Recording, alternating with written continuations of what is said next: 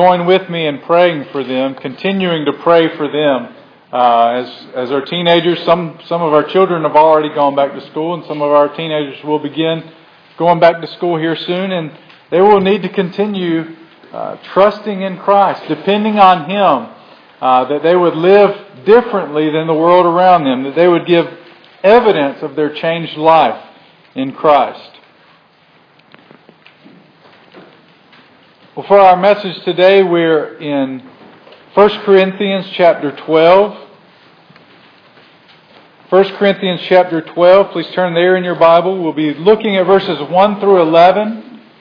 I'll be preaching from mainly verses 4 through 7.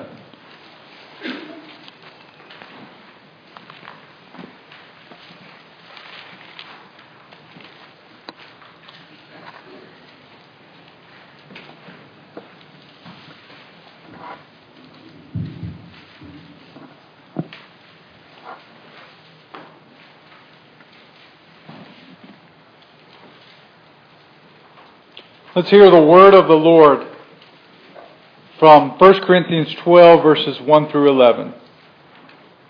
The Scripture says, "Now about the gifts of the Spirit, brothers and sisters, I do not want you to be uninformed. You know that when you were pagans, somehow or other you were influenced and led astray to mute idols. Therefore I want you to know that no one who is speaking by the Spirit of God says, 'Jesus be cursed,' and no one can say, 'Jesus is Lord,' except by the Holy Spirit. There are different kinds of gifts, but the same Spirit distributes them. There are different kinds of service, but the same Lord. There are different kinds of working, but in all of them, and in every one, it is the same God at work. Now to each one, the manifestation of the Spirit is given for the common good. To one there is given through the Spirit a message of wisdom, to another a message of knowledge by means of the same Spirit, to another faith by the same Spirit, to another gifts of healing by that one Spirit, to another miraculous powers, to another prophecy, to another distinguishing between spirits, to another speaking in different kinds of tongues, and to still another the interpretation of tongues. All of these are the work of one and the same Spirit, and He distributes them to each one just as He determines." Every year our nominating committee and nominating committees in many churches in our state and in other Southern Baptist churches probably have the difficult task of enlisting volunteers to make the ministries of the church go. It can be a really hard task. So I do want to say thank you to those who are working on the nominating committee. And if you've said yes to them asking you to serve in some way, thank you. It can be a very hard task for a variety of reasons. People are too busy to serve. People have gotten fed up with the area they've been serving in and lost their patience with it. People are burnt out. Sometimes people are content not to serve or to just sit on the sidelines. But I know our committee is working hard, not just to fill slots or positions, but to find people who are gifted in certain areas to serve important ministries of our church. But I also know you have to be careful saying yes to the nominating committee, right? If you're not careful, your obituary could end up reading, Billy was the chair of deacons, the chairman of the personnel committee, the Sunday school teacher, youth pastor, choir director for 30 years, right? Those who volunteer end up volunteering a lot, it seems like. They end up being involved in a lot of areas of ministry. But why do churches have such a hard time finding people who are willing to serve? Why is it true that why does that saying seem so true that 20% of the people do 80% of the work? Some of it is probably sin, no doubt. Some of it may be structural problems. For instance, we in our church maybe have 80 to 100 active members, and yet when you look at the 30 or so committees that we have, if you do the math, it doesn't work out too good. You would have to have people serving in multiple areas. But I think some of it may also come from a misunderstanding about what it means to be a member of a church, what it means to be a part of a local church. Maybe a misunderstanding of what the spiritual gifts are and what they're intended to be used for. And all of these answers, I think, are given in our text this morning. specifically verses 4 through 7. I think that the truths of these verses can be described in one sentence, and here it is. The Spirit gives gifts to Christians who are empowered by God to serve one another for the honor of the Lord. The Spirit gives gifts to Christians who are empowered by God to serve one another for the honor of the Lord. The shape of our sermon this morning will be each phrase of this sentence. And I actually changed up the order from what you have there in your outline. So now you're really going to have to be paying attention so that you can get the right order. But notice first the parallel structure of verses 4 through 6. Parallel means they run alongside each other. They're on the same plane. They're going in the same direction. Each of these sentences uses the contrasting words varieties and the same, or different and the same. Different gifts, same Spirit. Different services, same Lord. Different activities, same God. Do you see that there in those verses? What Paul is emphasizing here is unity in the midst of diversity. I don't know about you, but I'm glad there aren't a lot of Jims walking around in our church, right? For some of us, the world can only handle one of us, much less one church. There are varieties of people with varieties of giftings, and they are all used for the one church, for the unity of the church, for the building up of the church. Different modes of service, different activities, and yet there is one Spirit, there is one Lord, there is one God. Like players on a basketball team who all have different roles, maybe a forward and a center and a guard. They have different roles, but they're all working for the same common goal, to win. And God has gifted His church in the same way. That we, though many, though different, would all work together for the glory of God and the furtherance of the mission of Christ. So with that in mind, unity in the midst of diversity, let's look at our first phrase. The Spirit gives gifts to Christians. The Spirit is the one who gives the gifts to Christians. That comes from verse 4. There are a variety of gifts, but the same Spirit. In verse 7, to each and every person is given the manifestation of the Spirit. So here's how it works. When a person becomes a Christian, when a person turns away from his sins, places his faith in Jesus Christ alone, when a person sees that Jesus is the greatest treasure that this world has, he becomes a Christian and the Spirit changes him. He gives him a new heart that desires the things of God, that desires the glory of God, not his own selfish desires. And he also, the Spirit gives this person gifts so that he can be an encouragement to others in the church. We call these spiritual gifts because they're given by the Spirit and also because they encourage others spiritually. They're skills or talents or specialties in which the Spirit blesses people so that they in turn can be a blessing to others. Now, some of these gifts or talents may be gifts or talents that you had before you were a Christian. Some of them may just seem to come out of the blue, like where did that come from? But the Spirit gifts Christians. If you are a Christian, you have been gifted by the Spirit. You have been given something that nobody else has in this church in the exact same way, in order that you might be a blessing to others in this church. He gives a list here in chapter 12. Later in chapter 12, he gives another short list. In Romans chapter 12, he gives a list of these spiritual gifts. And then a couple other places, like Ephesians and 1 Peter, he points out varieties of gifts. He never in one of these places does he give a comprehensive list. But the point is that there are a variety of gifts. Hospitality, generosity, encouragement, teaching, showing mercy, evangelism. There are a variety of gifts, but it's the same Spirit who has given these gifts to the people of God. The point here is unity. There's unity in the human body, although there are a variety of parts. There's a hand which looks and acts nothing like an eye, right? They have completely different roles, and yet they're working together for the good of the body. There's a foot which has a totally different function than a mouth, although sometimes they work good together, right? Foot in mouth if you keep talking too much. See, these body parts work together for the good of the whole body, for the common good. They all work to protect the body, to care for the body, to carry out the purposes of the will and of the heart and of the mind. And that's how it should work in the church.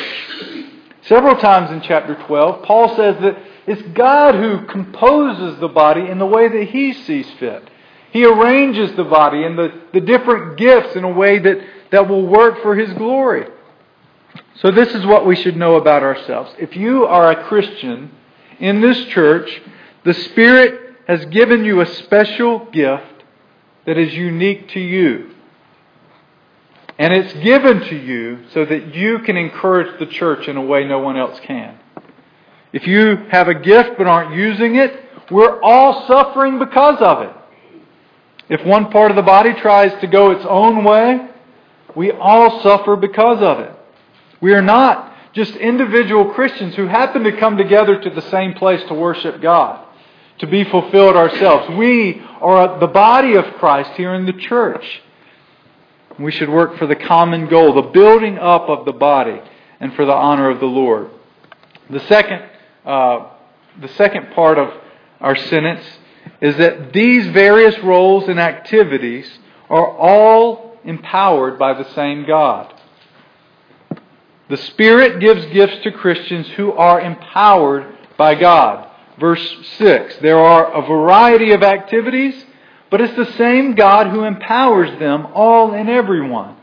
The gifts are ours, but we don't do the activities completely of ourselves. If we want to be truly effective in using our gift for the church, we must not just be powered by our own strength, but by the power of God. We must be empowered by Him. When it comes to these gifts, God is the fuel that makes the car go. We are simply His instruments. He is using us to strengthen His church. When I was in middle school, I played the trumpet, and I was good at it. I was like first or second chair most of the time. That means first or second best within the trumpet section. But how good do you think I'd have been if I'd have just held up the trumpet and tried to let it do its own thing? Tried to let it work on its own? Would anything happen at all? Of course not. What it needed was air going through it, air passing through the instrument, my fingers pushing the keys. It's just an instrument. Nothing would have happened if no air was moving through it. And in the same way, if we are not empowered by the blowing wind of God, using our spiritual gifts, our activities in the church, then all of it will be in vain. None of it will be worth anything, and it won't resound for the glory of God. Unfortunately, many of us may be instruments that are just laying in their cases, their closed cases, not being used, not being made available to God for His working. We're just sitting there, expecting God to do His work without us. But this is how God has chosen to work. He has allowed us to be a part of His work. He has chosen to work through us for the building up of His church. He's given you a gift and He wants you to use it in this church. He wants you to use it for the encouragement of others, the strengthening of others here at First Baptist Church. The fact that God is the one who empowers them also has huge ramifications for how we see ourselves, whether or not we're prideful or humble. It gives us great humility to know that of ourselves we can do nothing. We have no power or strength in ourselves to build Christ's kingdom, to encourage believers, to give God glory. It is only by His power, not by ours. That's why Paul says in 2 Corinthians 4, we have this treasure. He's talking about the message of the gospel. We have this treasure in jars of clay. He's talking about themselves being vessels, instruments for God's glory. Nothing more than jars of clay. In order to show that the surpassing power belongs to God and not to us. We are just jar pots and cups and pitchers, and God is the one who has the power. So how do you do this in your various activities in the church? How do you make yourself empowered by God and not by your own power? And the number one answer that I could think of was dependency upon God, evidenced by prayer, evidenced by continual prayer. Prayer shows our dependence upon God's power. So when I stand up to pray at the beginning of the service, I pray, God, please do something.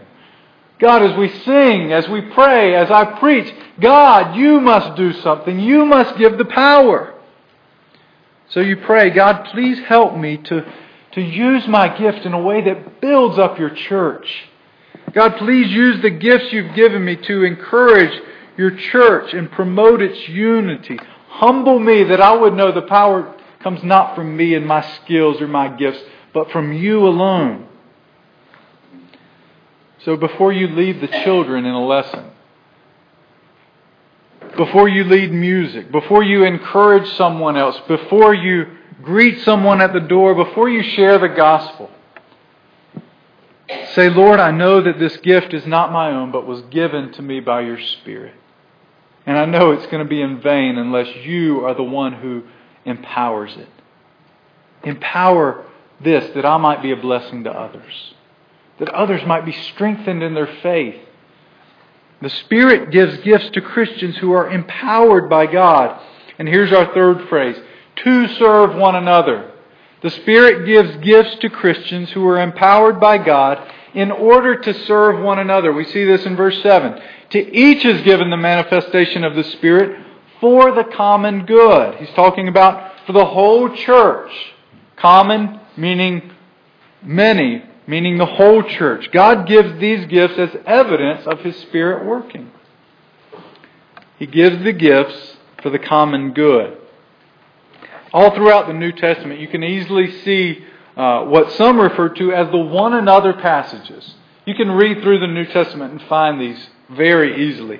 Outdo one another in showing mercy. Love one another. Serve one another. Encourage one another. You see, these spiritual gifts are different than most of the gifts we receive. These spiritual gifts are not simply for our own use and pleasure. They are others-oriented. They're others-focused. They're for the encouragement and building up of others. When you get a birthday gift, is that a gift for you or for someone else? It's for you. It's for your enjoyment, right? If you get a gift card, that's even better because then we don't have to depend on what they think we want. We can get what we actually want. It's for our pleasure. When you give a gift, you like to see someone enjoying the gift for their own pleasure. But I think that too many of us see the spiritual gifts like that. The Spirit has given us a gift, and our focus is all on how it benefits us. All on how it gives us pleasure rather than how it can give others encouragement. We speak in terms of the spiritual gifts in terms of being fulfilled or or enjoying using it rather than fulfilling others. And then when we get burnt out, we say, I'm just not being fulfilled serving in that area or this area. I'm just not happy doing that right now. And that may be something to think about. It may be that you're in an area of service that's not quite right for you. It's not a good fit for you. But it could just as easily be that you have the wrong mindset. It could be that you're thinking more about your own fulfillment in your spiritual gift than the benefit of others, the encouragement of others, that you have been self-centered in the use of your gifts rather than others-oriented. The spiritual gifts must always be outward-looking. Instead of being like an eagle stalking its prey, always finding what it can get to be fulfilled, we need to be like a mother who is always looking for the good of her children, who is always looking how she can be a benefit to others. The Spirit gives us gifts not for our own enjoyment and pleasure, but for the good of others, for the common good.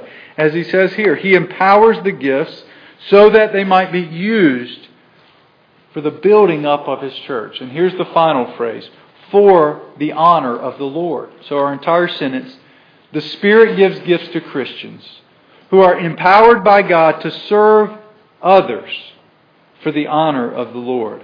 That's in verse 5. There are a variety of service, but the same Lord.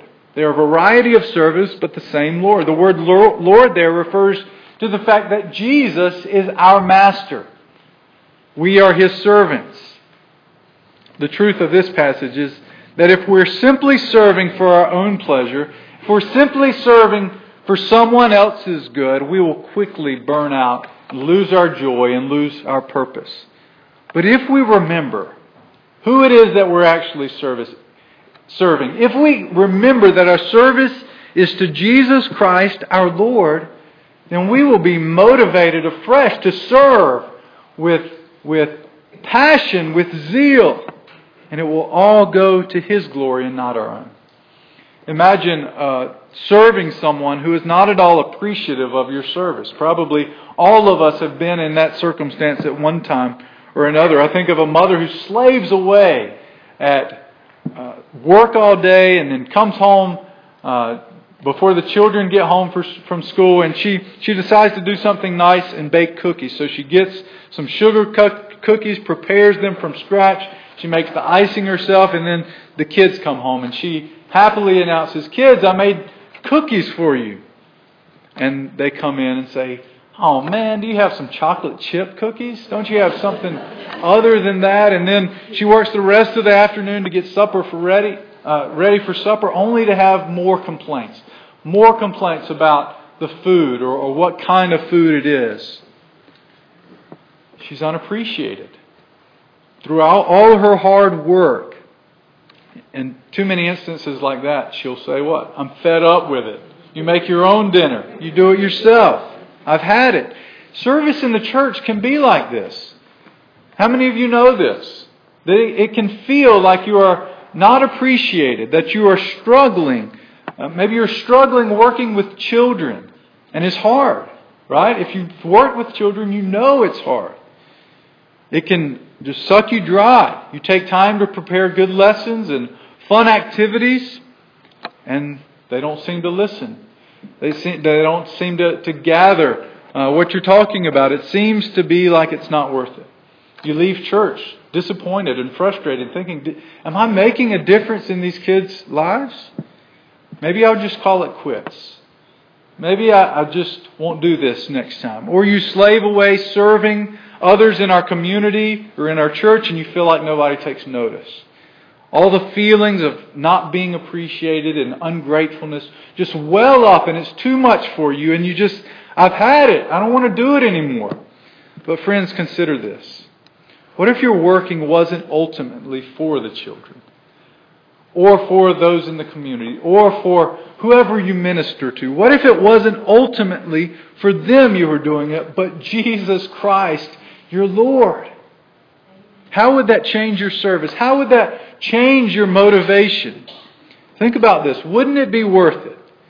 Wouldn't it be worth it if after all of your preparation, all of your serving, showing hospitality, teaching, caring for others, wouldn't it be worth it if you got no praise on this earth, no thanks on this earth, no appreciation on this earth, but then you appeared before the throne of God in heaven, and He said to you, "Well done, good and faithful servant.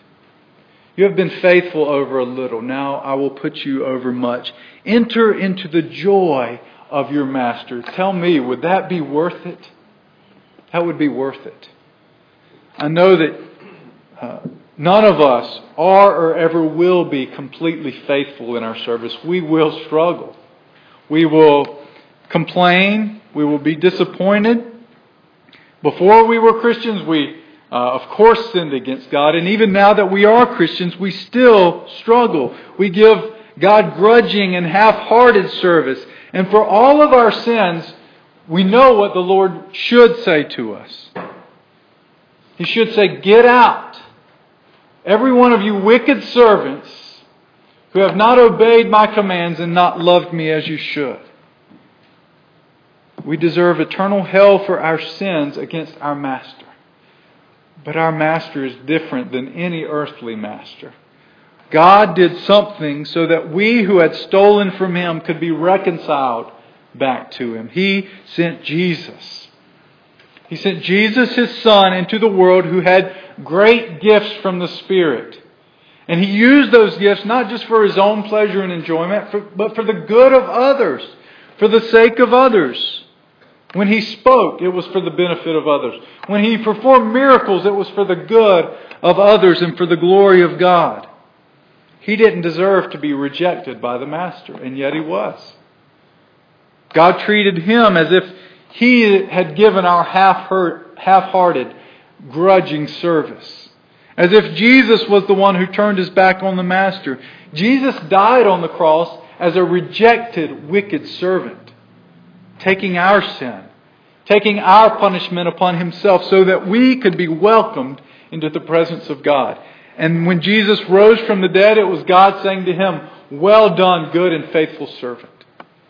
And now for everyone who turns away from their sins, for everyone who rejects their selfish way of living and trusts in Jesus Christ, His life, death, and resurrection, they will be saved.